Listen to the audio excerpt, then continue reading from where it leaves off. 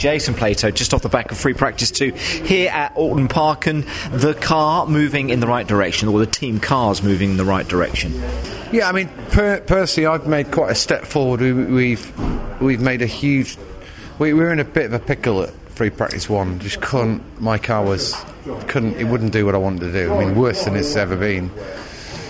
So we completely changed everything and backtracked and basically put stuff on the car which we've never run all year, and it's transformed it. And now, all of a sudden, it's my friend again. Or I feel like I'm back involved in driving a race car. So we found something for me and Carlos went off in a different direction to try and build our toolbox, and was persevering with this direction. It just didn't work. So we now backtracked to where Colin is, and all of a sudden, hey, I've got a race car again. So whilst that's a little bit, well, we haven't lost anything because we're not racing at the moment. So at least I'm a bit happy in the car, and I can now start working on fine-tuning my car. So chassis-wise, I think we're in a good place. We're still slow down the straights. Yeah, I say you've been working hard, haven't you, the last few weeks since we missed you at Thruxton.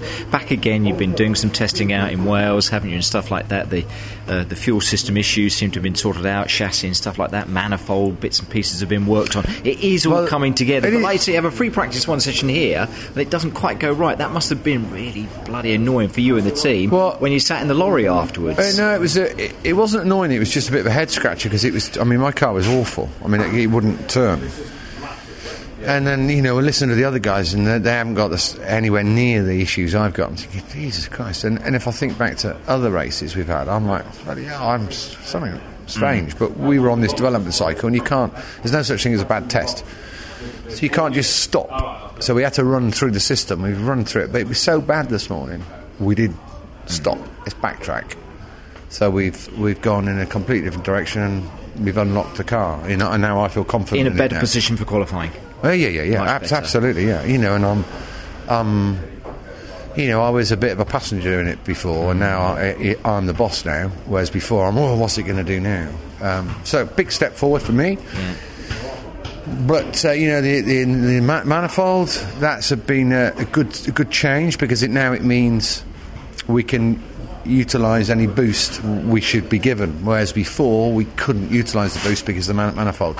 So the manifold doesn't give performance, it just allows us to utilise the boost upgrades which we're due and we should get, and in due course we'll get from TOCA, because we've got no weight in the car, and Matt Neal with 66 kilos is driving away in the straight line. Yeah, exactly. And that's just Matt. Let's forget about the TOCA engines, which are ballistic. Lunch, can't you?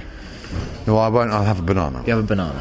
So, work in progress. We're getting closer, but we're too slow in the easy bits, down the straights. But you're going in the right direction. That's what I keep saying, and that's what it was all about. Jason, thank you so much indeed. Thank you.